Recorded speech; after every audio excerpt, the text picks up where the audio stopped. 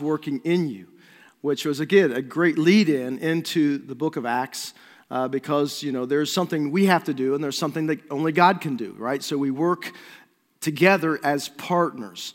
And that concept of partnership with God is found throughout Scripture. So you'll recall in Cosmic Collision, we discovered that when God created humanity in His image, a part of that was that God had placed Adam and Eve upon planet Earth in the Garden of Eden in order to steward or to manage His creation. And so they were to be fruitful and multiply, yes, but God gave them the authority to have dominion over God's creation. And as they stewarded that well, God would continue to increase not only the size of their family, but also the size of their territory. And so God's goal was for that dominion to spread throughout the entire world. Well, as you know, Adam and Eve decided not to follow the Lord, but in a moment in their life, they chose to rebel against God, and what the Bible calls sin. They succumbed to the temptation of Satan in the garden. And at that moment in time, it's very important to understand that they took the authority God had given them and the dominion, and they placed that into the hands of Satan. And so they gave up what God had given them.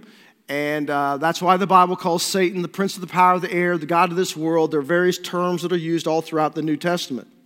And so Jesus, God had a plan long before He ever created humanity. And that plan was that Christ would come, God in the flesh, and would live the life that you and I could not live and die the death that we could not die.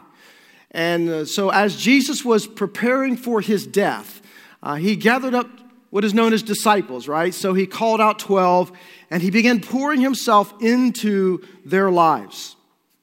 And as He was progressing with them, and they were observing Him, not only what He did, but listen to what He taught, He said, guys, there's coming a point in time in which I'm going to give over to you the keys to the kingdom of God. I'm going to build my church through you. I'm going to build my church, and the gates of hell will not be able to prevail against it. Now, in the building of the church, this was not a defensive mode. This was to be an offensive mode. In other words, God was about to start a brand new movement of God, and it would be called the kingdom of God, brought to bear on earth, and His disciples would be kind of the foundational individuals. Certainly, the disciples weren't limited to the 12. There were multiple disciples beyond them, but they would be the foundation that would begin moving forward this brand new movement. And so He says, I give you the keys to the kingdom. And whatever you bind on earth will be bound, whatever you loose will be loosened. And so like Jesus, when He started into the public ministry, He says, listen, I was anointed by God to bring good news, right? To the power of the gospel, to bear upon spiritual healing, physical healing, emotional healing, and demonic healing.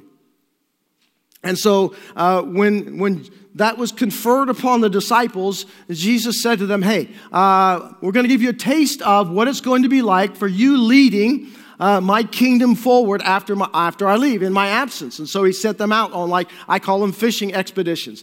And He said, here's what I want you to take. This is what I don't want you to take. Here's what I'm giving you the authority to do. And they did. They went out and they saw God's, miracles and healings. And sometimes there were, demonic issues that they dealt with. Sometimes they had a struggle when dealing with that. And so God gave them a taste of what was going to be a part of their lives after Jesus returned back to heaven. And so Jesus said to them at one point in John chapter 14, listen, the Holy Spirit has been upon you, but when I leave, He's going to be in you. He's going to indwell you. And He's going to indwell you for the purpose of power. And there's going to be a baptism. There's going to be a filling that's going to take place within you that's going to empower you to move forward my kingdom agenda. You are my missionaries and called to the mission field. And God is going to work through you through signs and miracles and wonders. And He's going to empower you with the good news of the gospel of Christ so that you may bring to bear upon the earth the will of God from heaven. And in fact, He even taught them to pray that way, right? In the Lord's Prayer, thy kingdom come, thy will be done on earth as it is in heaven. And so, as we are going to study in the book of Acts, certainly Jesus died, He was buried, He was resurrected. And the Bible says in Acts 1 that over a 40-day period of time, Jesus had been meeting with His disciples off and on and talking to them about the kingdom of God. He wanted to remind them That, listen, guys, I'm leaving, but it's to your advantage that I'm leaving, because when I leave, the Spirit will come within you. He will indwell you, and therefore He will empower you to do what you cannot do on your own. And so now in their minds, they thought that the kingdom of God, as they had been taught, was like Messiah physical kingdom. Because in the Old Testament, that's the way the prophets saw it. They did not see the church age. When they looked across the mountains of prophecy, they saw Messiah coming, physical kingdom. So what's the first thing they asked Jesus in Acts chapter 1 and verse 6? Lord, is this the time for the coming of your kingdom? Is this the time for your physical kingdom to be brought to bear on earth? And Jesus says, no. It's not you to know the times. Only the Father knows the times. But you will be endowed with power as the Spirit comes upon you, and you will be my witnesses in Jerusalem, Judea, Samaria, and to the uttermost parts of the world. And so the commission that Jesus gave to them, and the various things that He challenged them with about going and making disciples and baptizing people in the name of the Father, Son, and the Holy Spirit, and teaching them to observe all that I have shown you, all that I've commanded you. And so Jesus says, all authority in heaven and earth has been given to me. Now I'm imparting that upon you because you are the agents of my kingdom. I will empower you with my Spirit, and I'm giving back to you the authority and the dominion of my kingdom to bring to bear here on earth. And that is the mission. That is the movement of God that we started as we open up in chapter 2 on the day of Pentecost. Now listen, you and I are still a part of that movement. That movement has not ceased. That movement has not come to an end. That movement will not come to an end until Jesus comes back and raptures the church out of this world. And then God will move into a new era, a different dispensation, a period of time in which that will begin the tribulation. So we as a church, one of our mission statement is kind of built around, look, we come here on Sundays and we gather together so that we might grow together for the purpose of going, right? We are sent. We are God's missionaries. We are on mission with God. And God has empowered us with the Holy Spirit to enable us to accomplish that mission. For what Jesus said in Matthew 28 to His disciples when He gave them that great commission, He made sure that they understood that the Holy Spirit would be with them. And all great missionary movements have been spawned by men and women who have become desperate to see God's kingdom move in mighty and powerful ways, and who have prayed that way. I mean, so last week we saw in chapter 1 that there was just this attitude of desperation that this movement of God would happen. And it drove them to an act of desperation, so they began praying that God would move in such a way. And that's my desire through the course of this entire series, is that we would have the attitude of desperation, that we would be so desperate in our hearts, because whenever God moves in powerful ways, it's because somebody has become desperate in their heart and they're praying that God would move, that God would act. It's the way great revivals start. It's the way that great awakenings have started all throughout the course of history. And so we want to pray that God does that here. Because listen, God wants to bring spiritual healing. Do people still need spiritually healed in our day and time? Absolutely. They are lost. They are outside the kingdom of God. They are dead in their trespasses and sins. And the only way that we can bring the gospel message to them is in power, right? So we bring them, because Paul says the gospel is the power of God unto salvation. I don't save people. You don't save people. I can't convict them of their sin. You can't convict them of their sins. That is an act of the Spirit of God. Do people still need physical healing? Absolutely do they do. Do they need emotional healing? You bet they do. Do they need demonic healing? You bet they do. And yet for many, many years, the church has become kind of silent in this area. And we've been kind of fearful, as I talked last week. We got like pneumophobia. We're kind of a little fearful of the Spirit and unleashing Him and allowing Him to do what He desires to do and the way that He desires to do it. So I want us to become very comfortable with the Spirit of God, because as you're going to notice, all throughout the book of Acts, and in verse 4 of chapter 2, you want to underline, they were all filled with the Holy Spirit. You're going to see this term, the filling of the Holy Spirit, all throughout the book of Acts. It's a very important term because it speaks of power. It speaks of authority. It speaks to bringing to bear upon earth the very will and desire of God. Because when you are walking in the fullness of the Spirit always will bring you in alignment with the will of God. And if it's God's will that none perish, but all come to repentance, if it's God's will that people experience not just forgiveness of their sin, but also freedom in Christ, then God has to empower a group of people through whom He's going to work to see that happen and accomplished. And so we're it. All right? We are the church. We're Acts 29. We are the continuation of what God began over 2,000 years ago.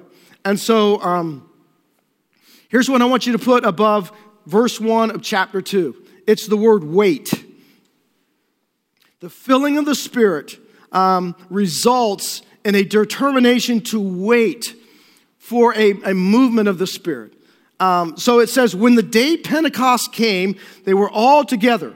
In other words, they were united in heart and mind and purpose. And that's our prayer for this church, is that we be united in heart, mind, and purpose surrounding the mission God's given us in one place. And then suddenly, like a sound like the blowing of a violent wind came from heaven and filled the whole house where they were sitting. They saw what seemed to be tongues of fire that separated and came to rest on each of them. All of them were filled with the Holy Spirit and began to speak in other tongues as the Spirit enabled them. Now there were staying in Jerusalem God-fearing Jews from every nation under heaven. And when they heard this sound, a crowd came together in bewilderment because each one heard them speaking in his own language. Utterly amazed, they asked, are not all of these men who are speaking Galileans? Now why do they point that out? Because Galileans were like the country bumpkins of their day. They were the lowly educated. How in the world are these uneducated Galileans speaking perfect dialect in our language? That would be like having Duck Dynasty speaking perfect dialect of Mandarin to the Chinese. Just unheard of, right? So it says they're bewildered. They just can't understand. They can't grasp it. They're amazed by it. Then how is it that each of us hears them in his own native language? Parthians and Medes and Elamites and residents of Mesopotamia and Judea and Cappadocia and Pontus and Asia and Perga and Pamphylia and Egypt and parts of Libya near Cyrene, visitors from Rome, both Jews and converts to Judaism, the Cretans and the Arabs, we hear them declaring the wonders of God in our own tongue. Amazed and perplexed, they ask one another, what does this mean? I love questions, right? And I've put under your outline the questions that are being asked and the questions that are being answered. What does this mean? Some, however, made fun of them and said they have had too much wine. So waiting. So it's no accident that on the day of Pentecost, that God would select this Jewish festival in order to bring about the baptism and the filling of the Holy Spirit. Pentecost is the word 50th, and it's 50 days after Passover.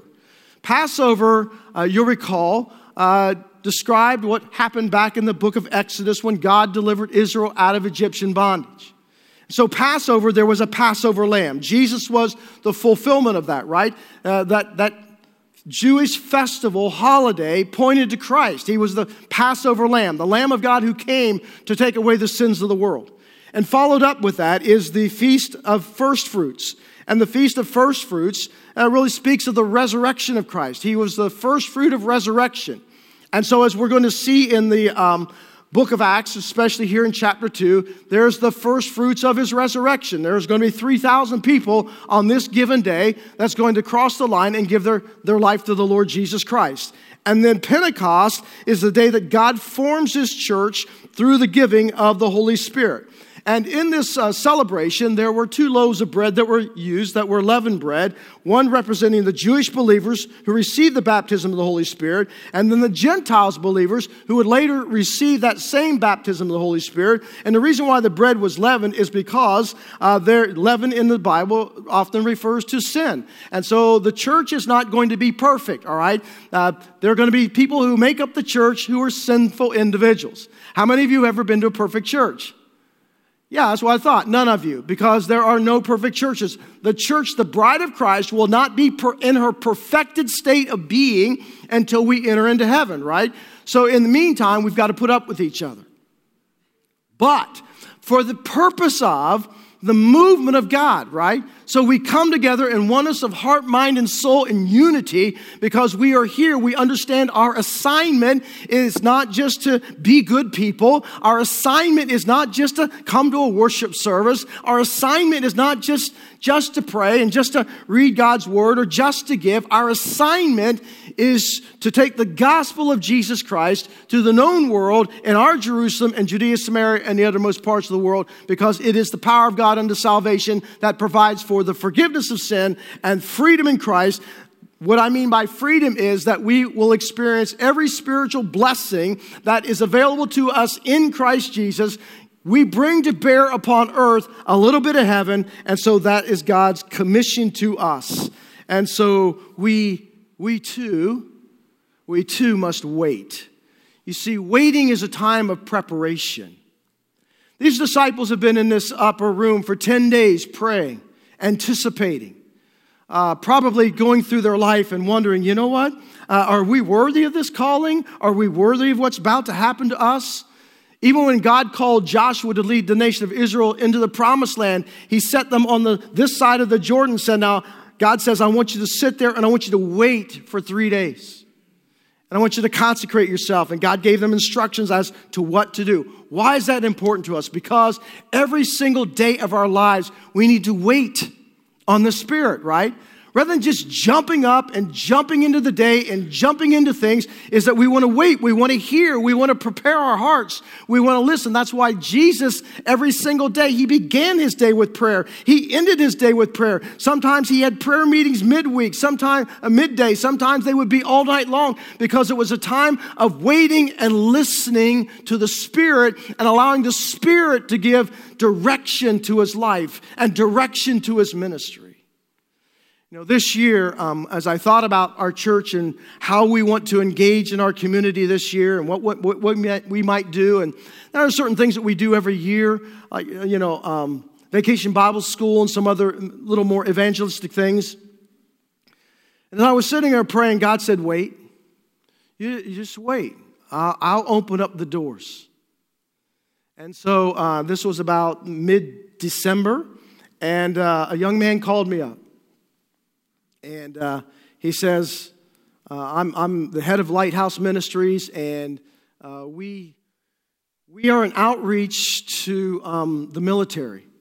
And so he says, listen, I know that Rickenbacker Air Force Base, what's left of it, the reserve units are out there, the refueling unit. He said, we would like to do a feeding to the Army Reserve Unit. And God just laid on my heart to call you, because we think that your church is in a strategic place and location. So he's friends with a chaplain out there. And long story short, I brought this to our senior adults on their Christmas party and said, hey, would you guys be interested in heading this up? We want the whole church involved, but we would like for you to head it up. And so initially, when I received word back from the chaplain, they said, well, this is probably going to be in March or April, when the units are there, about 30 people. Okay, so that's already grown to 150. We don't know how much. There's going to be 2 reserve units there. We have opportunity to go in and pray with them, do a Bible study with them, feed them, love on them. Who knows what God may do through this ministry? Who knows what doors of opportunity God may open for us as a church as we minister to these military personnel and their families? Some churches have done this in other areas, in Dayton and other areas, and it's opened up huge opportunities in which now they're going on the base every single month in order to do ministry to those who are here on the reserve unit. So I don't think it's by accident that our church has a lot of ex-military people in our congregation, and we certainly already have a built-in heart and passion for the military. And so it's just like when you're waiting on God, when you're just kind of waiting on the Spirit kind of prepares you for what it is that He wants you to do. And so sometimes we spend our entire Christian lives just wanting to run and do without actually just sitting and waiting and saying, you know what, Holy Spirit, what is it you want me to do? How do you want me to approach this? How do we just prepare ourselves for a movement of you? Now here's the second word I want you to put, and that is the word worship. In verses 2 through 13, when there's the filling of the Spirit, it always results in daily worshiping of the Lord. If you look at Ephesians chapter 5 and verses 18 through 20, you'll note Paul commanded us to be filled with the Spirit, and he followed that up with there will be singing and praise and worship that's going to accompany the filling of the Spirit. Because you'll notice it says that down in verse 11, it says, these who are in Jerusalem, because Jerusalem would have, swelled in size because of this Jewish festival, we hear them declaring what? The wonders of God. They're worshiping, they're declaring the wonders of God as the Spirit has come upon them as promised. Because remember, throughout the entire Old Testament, the Holy Spirit would come upon people in order to accomplish a purpose in a very powerful way. Like Samson and David and Gideon and just so many different people that the Spirit came upon. And so now the promise is that the Spirit's going to come and indwell. And you'll notice that it comes through an audible, the sound of a rushing wind. It comes through something that is visible, the tongues of fire. And certainly it comes through an oral thing that is a language. So let's just kind of back up here a moment, because sights and sounds associated with God's presence was often seen throughout the Old Testament. And so you notice it goes back, we'll just back up. It says that there was this blowing, this violent wind from heaven that filled the whole house where they were sitting. And so that word wind is the word pneuma, in which we get the word wind or spirit. John 3:8, Jesus compared the Holy Spirit to the wind as he's talking to Nicodemus about being, born again into God's kingdom. In the Hebrew, the word is ruha. So think about this.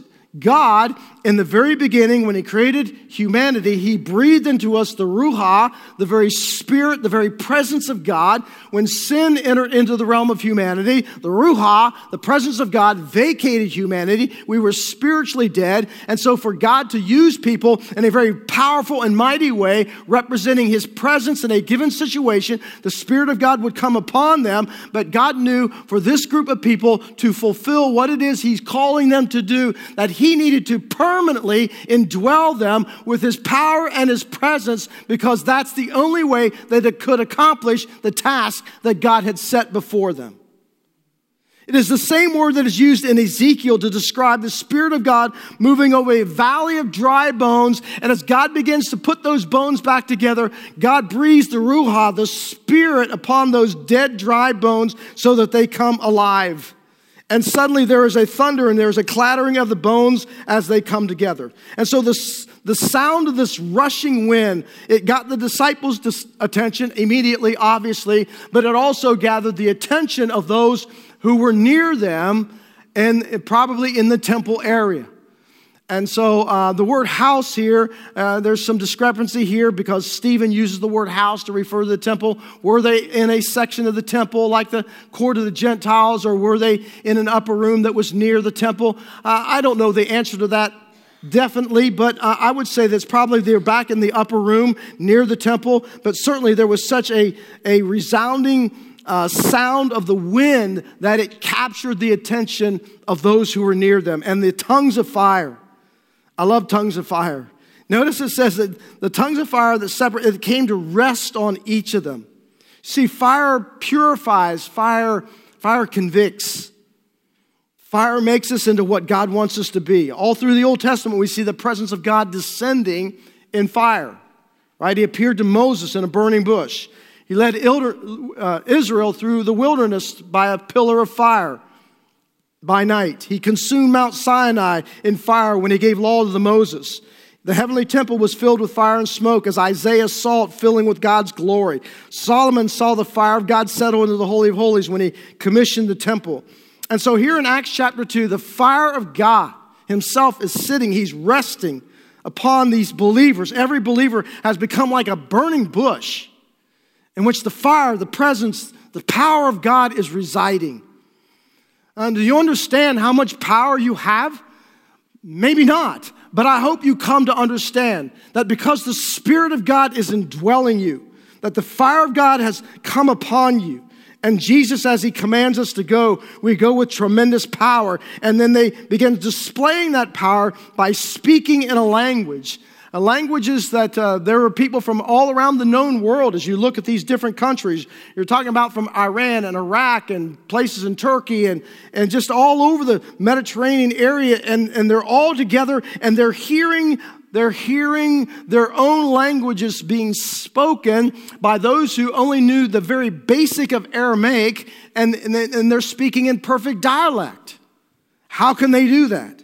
It is the power of God. They didn't take a Dale Carnegie course or enroll in a class on positive thinking. The only difference is that they had the power of the Spirit of God on them. And notice the reactions. Then verse 6, people were confused about what was going on. Some people were amazed. In fact, that word amazement is in the imperfect tense, which means they were just continually being amazed. Like, how are these guys doing this? How's this taking place? 15 different geographical locations, dozens of languages, but some of them even became, they got into denial. And so this brings two very clear doctrinal issues: the baptism of the Holy Spirit and the filling of the Holy Spirit. I do not have time to get into the depth of those doctrines, but I'm going to leave a lot of meat on the bone, but let me talk about them for a moment. Because we're going to see this over and over again in the book of Acts, and we're going to spend a whole message just on both of those topics. On the baptism of the Holy Spirit, actually 3, speaking in tongues, and the filling of the Holy Spirit. What are those? What's going on? What is happening? So obviously we note that in the book of Acts, as the baptism of the Holy Spirit that was promised by God comes upon these disciples, that the baptism of the Samaritans was delayed, the baptisms of the Gentiles was delayed, because there was a great rift of prejudice between the Jews and the Samaritans and the Gentiles.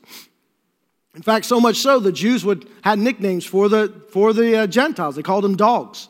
That's one of the reasons why a woman came to Jesus to have her daughter needed deliverance from a demonic spirit. Can't do it. I came to the house of Israel. And she goes through a scenario and says, but even the dogs eat from the scraps of the table. And so referring to her own derogatory name that the Jews would use against them. And Jesus says, I haven't seen such great faith. Go, your daughter's been delivered. So let's just drill down for it, because there's a lot of different teachings about baptism of the Holy Spirit. Does baptism of the Holy Spirit come, at the moment of salvation? Is it a delayed thing? Do you have to search after it, seek after it, ask for it? And does it accompany tongues? Does it always accompany by tongues? Or is it only part of the time, some of the time? So let me just kind of flesh that out for just a moment. Do not try to take the baptism of the Holy Spirit as given in the book of Acts and try to superimpose that upon the norm. Because this was a very different, distinct moment, because it is the birth of the church and the church is beginning to expand. So obviously in the book of Acts, the baptism of the Holy Spirit comes upon the disciples here, and it is delayed being given to the Samaritans, and then it is delayed being given to the Gentiles. So we have to go to the doctrinal passages concerning this, which would be out of 1 Corinthians. So basically, here's the picture of Scripture, is that the moment you give your life to Christ, that is the moment you step across the line of faith, you embrace Jesus to be Savior and Lord of your life, there are several things in conjunction with the Holy Spirit that happens to you immediately. And so one of my favorite foods is ribs. So let's just think of it in terms of that. There is what the Bible calls regeneration, which simply means that you're born into God's kingdom. You become a child of God through the Holy Spirit. He's the one who brings conviction. He's the one who's drawn you into this relationship. He is the one who takes what Jesus has done on the cross and brings it to bear into your life as a child of God. And then comes the indwelling of the Holy Spirit. You don't have to ask for the indwelling of the Holy Spirit. It is just automatic. It comes. And there's the baptism of the Holy Spirit, where you are baptized into the body of Christ. And so To be baptized in the body of Christ, the word baptizo means to dip or to immerse or to dye something. For example, my clothing is dyed in black. And so Paul's favorite term to describe this was you are in Christ and Christ is in you. That is, you've literally been baptized into Christ. You are dyed, you are stained, so that the righteousness of Jesus, as it was accredited to your account, when God looks upon you, he doesn't see your sin, he sees only Christ, because that is the work of the baptism of the Spirit of God. And so he is indwelling you. He certainly has filled you. And then the S is that the Bible says in Ephesians 1, he has sealed you unto the day of redemption, which means there is no way that you can unseal the Spirit of God in you unless you are stronger than the Spirit. Now, there's also the giftings of the Spirit. There's multiple fillings of the Spirit. We're going to see that the disciples are filled at multiple different occasions all throughout the book of Acts. So that's just kind of an overview. Well, so what about the issue of tongues? Well, obviously, as evidence of the baptism of the Holy Spirit as promised, they're speaking in tongues. They're speaking in a glossa, a known language.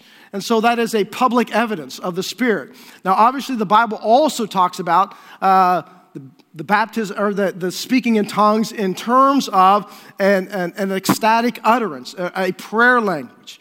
And so Paul deals with all this in 1 Corinthians 12 through 14 concerning the use of tongues in a public worship service and the private use. And some people try to say, well, if you're truly filled with the Holy Spirit, baptized by the Spirit, it must be evidenced by speaking in tongues. But the Bible does not bear that out. Paul said, I wish that you all had the gift of tongues, but you don't. But Paul also said, I wish you all were celibate, but you're not. So you choose. You want tongues or celibacy? No, just kidding. But the gift of tongues has not ceased. It is a prayer language that Paul describes an utterance in Romans chapter 8. I've been in worship services where speaking in tongues breaks out, and Paul said, there needs to be interpret. If not, have them sit down. Some people do that, some people don't. But in this prayer language, there are those who have that gift.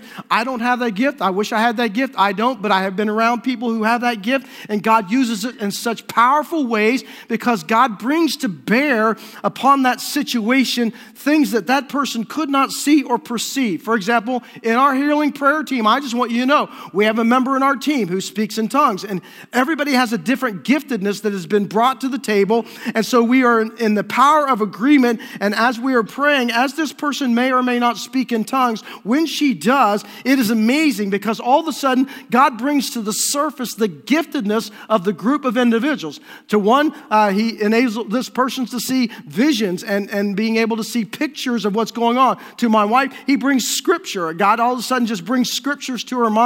And this all happens in the boundaries of scripture. But everybody brings something to the table. And then all of a sudden there's such clarity that has been brought to the table for this individual that enables us to begin praying in certain ways and see God move in different directions. It's just a movement of the Spirit. So when it comes to the baptism and the filling of the Spirit, the way the Scripture kind of lays it out is that baptism happens once at salvation. The filling of the Spirit is a multiple thing that happens throughout. It's an issue of power. And then there's the anointing of the Spirit that comes upon people for greater power and authority. It's baptism of a past event. Filling is a present reality. Baptism's for every believer. The filling of the Spirit is really the degree you're walking in obedience. You're walking in surrender to the Holy Spirit. So you can live your life indwelt by the Spirit of God, but not live in the fullness of the Spirit because there's just no surrender in your life. And so therefore you are hindering the Spirit who wants to empower you and to fill you for the calling that He has placed on your life. Baptism is a positional truth. Filling is an experiential practice. Baptism places you in the body of Christ. Filling enables the believer to live for Christ. Baptism is about the Spirit's residence in your life. Filling is about the Spirit being president of your life. That is, He is moving. And so you cannot... There has never been, for example, a great evangelical movement of God apart from the baptism, the filling, and the anointing of the Holy Spirit. And so great people in the past talk about this all the time. I don't know why we turn a deaf ear. For example, Charles Finney, the great 19th century evangelist and president of Oberlin College, explained how he experienced the fullness of the Spirit and the anointing of Spirit. And here's what he says: I received a mighty, he called it a baptism. I think why we get confused about baptism and filling is I think that a lot of times people speaking of the baptism are really referencing the filling, and I don't know. There's just sometimes great confusion. He called it the baptism of the Holy Spirit. Without any recollection I ever heard of the thing mentioned by a person in the world, he said, the Holy Spirit descended upon me in a manner that seemed to go through my body and soul. Indeed, it seemed to come in waves and waves of just liquid love. People like D.L. Moody, Billy Graham, all talk about this divine filling, this divine anointing of the Spirit, and you'll find that all throughout church history. Those who say to me, well, you know, the filling of the Holy, or the baptism of the Holy Spirit, or filling of the Holy Spirit, or tongues, that or the miracles and wonders and signs, that all ceased back with the apostolic age because now we have the Bible in its entirety. I don't buy that. You're going to have to deny a lot of church history because we're going to go through church history, and I'll show you time and time again where the signs, the miracles, the wonders accompany the filling and the fullness of the Spirit and the anointing of God. Listen, the same Holy Spirit that baptized and filled and anointed these individuals at Pentecost is the same Holy Spirit that has baptized, filled, and anoints us as followers of Jesus Christ. And you do have the authority, the keys of the kingdom in order to bring to bear on earth that which is desired in heaven. And so God wants to use you in that way. Now, I just want you to know this about the filling. This is not you're getting more of the Holy Spirit. God doesn't give you the Holy Spirit like giving you a deck of cards, like He gives you a little bit at a time. Somebody says, well, isn't it like, filling up, like this bottle's half full. In the fullness of, God just keeps pouring more and more of the Holy Spirit in you. No, that's a bad illustration. A better illustration would be a balloon. You blow air into that balloon, it expands, but it has the potential to expand even more. As you surrender, you remember a few months ago I gave you the covenant of surrender. When you look through that covenant of surrender, you might think, I think I'm totally surrendered to the Holy Spirit. But when you read through that covenant, all of a sudden you're like, oh my gosh, I'm not even close. As you surrender, as the Spirit has more of you, He fills and empowers and enables you to do things you can't do on your own. If we are going to see God in a movement in our church, if we're going to see God in a movement among our family and beyond, it is because the Spirit of God is coming upon us. Now, notice the next one is, and I've got 2 minutes here, 3 minutes. Now the next word is the word witness. There's a cycle here, all right? When you're waiting on the Spirit, waiting evolves into worshiping.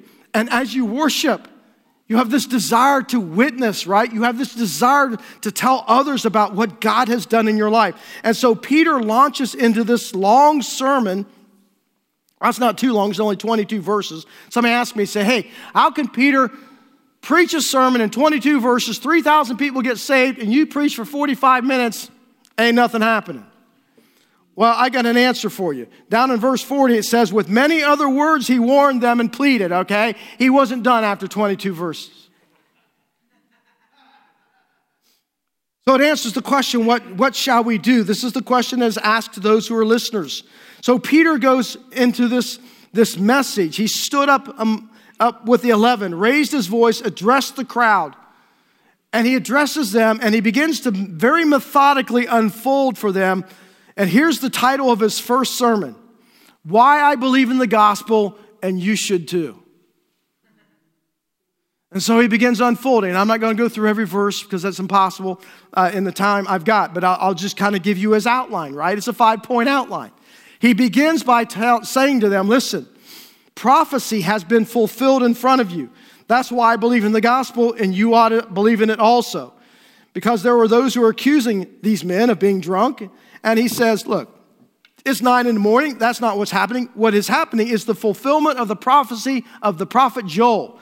God is pouring, in these last days, verse 17, God is pouring out His Spirit on all people. Your sons and daughters will prophesy. Your young men will see visions. Your old men will dream dreams. Even on my servants, both men and women, catch that, both men and women, I will pour out my Spirit in those days, and they will prophesy. That's the fulfillment that happened on the day of Pentecost. Now, verses 19 through 20 is what transpires during the Great Tribulation. You'll find those verses almost word for word in the book of Revelation. So in between verses 18 and 19, you want to put the church age, because that's the fulfillment. The Spirit's poured out upon men and women during the church age. And then in verse 19, we pick up the future. I will show wonders in the heavens above, the signs on earth below, blood and fire and billows of smoke. The sun will be turned to darkness, the moon to blood. We see that in the book of Revelation. And then in verse 21, he comes back to the present. And everyone who calls on the name of the Lord will be saved. Right, why? Because there is power in the gospel. The power of God unto salvation. And then if you want to jot in there, after he talks about the prophecies that are fulfilled, in verse 22, he talks about the miracles that were performed. He said, men of Israel, this Jesus of Nazareth was a man accredited by God to you by miracles, wonders, and signs which God did among you through him, as you yourselves know. Think about this. Most of these people probably listening to Peter had seen some miracles or signs or wonders that Jesus had done. I mean, what if they're sitting in the crowd and they're thinking, you know what? Why didn't they jump up and say, well, you know what? I was at the feeding of the 5,000, but I'm not so sure that was really a miracle. I think that the disciples had put some coolers around the backside of the hill and ran around there and got stuff and was handing it out. In fact, one of the greatest miracles was the fact of Jesus' resurrection. You will notice not one single person out of the thousands who are listening to Peter could stand up and say, I have a bone to pick in that I don't think that Jesus was resurrected from the dead. I don't believe that. I don't think you can authenticate that. Not one single person would challenge Peter in the proclamation that he's making because they knew better. I mean, think about this. It was only like 50 days prior to this that Jesus is walking around. He's appearing to people all over the place. And then he says the grave is empty. That's his next point in his sermon in verses 23 through 34. He said, this man was handed to you by God's foreknowledge. And you with the help of wicked men put him to death by nailing him to the cross. But God raised him from the dead, because it is impossible for death to keep hold of him. And here's one of the beautiful, beautiful Psalms that David quoted. From David, it says, I saw the Lord always before me, because he's at my right hand. I will not be shaken. Therefore, my heart is glad and my tongue rejoices. My body also will live in hope. What was their hope built on? The resurrection of Christ. This is worth the price you paid to get in here. Listen, those who have the greatest hope have the greatest influence in life. If I don't have any hope to bring you, I have very little influence over you. But if I have hope to bring you, I've got a tremendous amount of influence. And so he says that this is the fulfillment.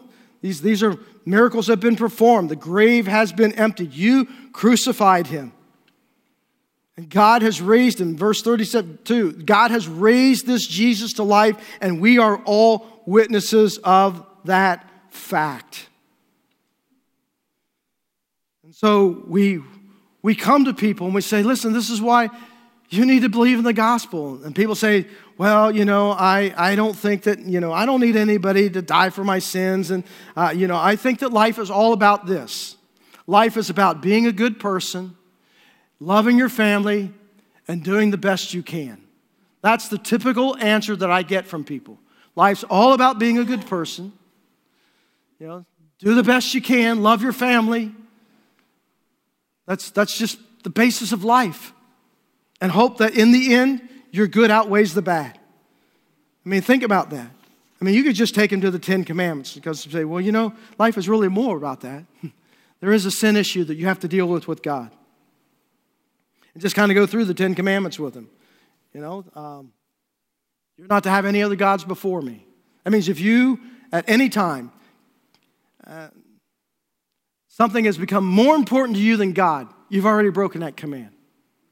Do not commit adultery. Anyone who looks upon a woman with lust, Jesus said, He's already committed adultery in his heart. Every man is already checked off that list. Don't bear false witness. If you've never said anything against anyone that is not true ever, then you've kept that one. But probably most of us have not. You can't steal. You can't take anything that's not yours in the material things, reputation. Nothing that is not yours can be in your hands. You can't covet anything. You can't want or desire anything that anybody else has. We've all sinned. And then he drops into, listen, the disciples have been empowered. Exalted to the right hand of God, he's received from the Father the promised Holy Spirit and poured out what you have seen and what you have heard. And so this empowerment of the disciples, and then he says, his enemies have been defeated. Therefore, let all Israel be assured, this God who's made you, this Jesus whom you crucified, both Lord and Christ. Because the Lord has done what? He has seated him at the right hand until I make your enemies your footstool. So this is an incredible sermon that he gives them. I mean, think about what are the enemies that are the footstool of Christ. Death is a footstool. You and I may die physically, but I do not die spiritually, right? So absent from the body to be present with the world, with the Lord. So, disease is under his footstool. The demonic is under his footstool because Jesus is a man, or he became a man. He has felt what we feel. But because he was God, he did something about it. That's the story. That's the message. That's the hope that we have to bring people. Is that you do not have to live in your misery. You do not have to live a life that is filled with worry and fear and anxiety. You do not have to live a life that is just, keeping you chained and bound to your past so that you cannot move forward in your future. You do not have to live that kind of life. Those things are enemies of Christ. They have become his footstool, and he can bring forgiveness and freedom in whatever area that you are held in bondage and in captive to, whether it is by your own doing or by the doing of Satan himself. Amen. Well, at least one person got it. Right.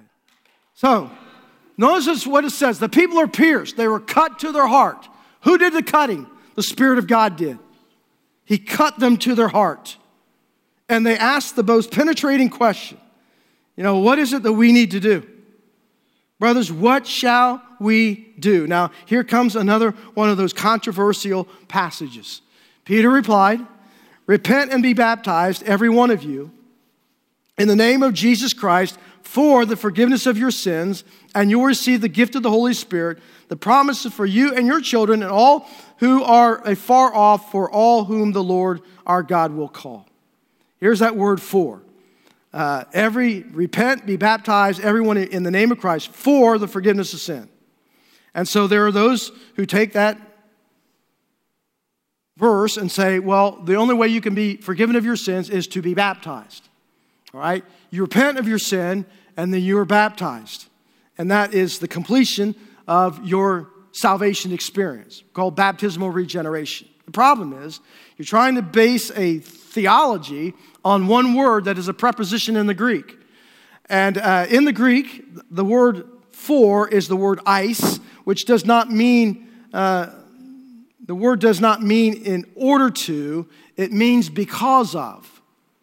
All right, the other Greek word that is translated is hina, and it means in order to.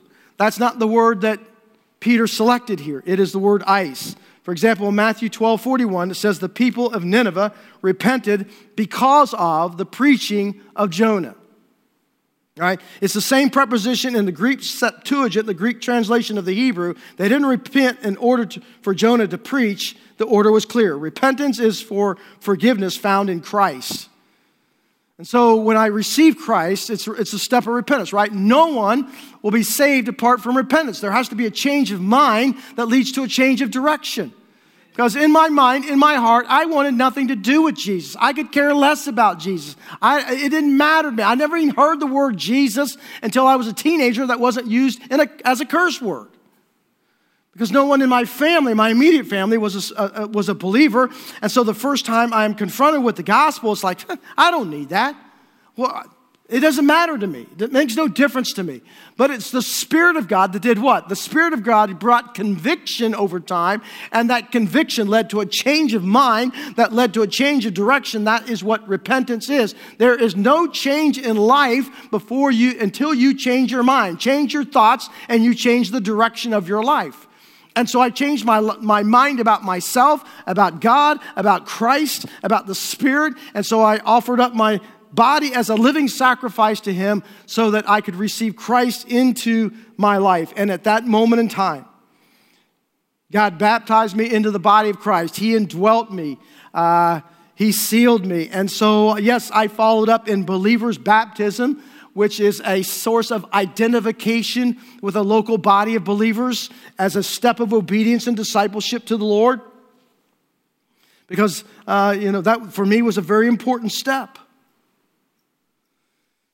So this is the calling God's got on our lives, to help people find Jesus and to help them to grow in that relationship, help them to learn. So here's the last word, is the word walk. In verses 42 through 47 is that you'll notice that the walk of these believers is like they rolled up their sleeves and they said, you know what, we're going to band together and we're going to walk filled with the Holy Spirit, because being filled with the Holy Spirit was not a request to be considered. It was a command to be obeyed. And we're going to walk in the fullness of the Spirit, and we're going to allow God to use us in this movement that He has begun.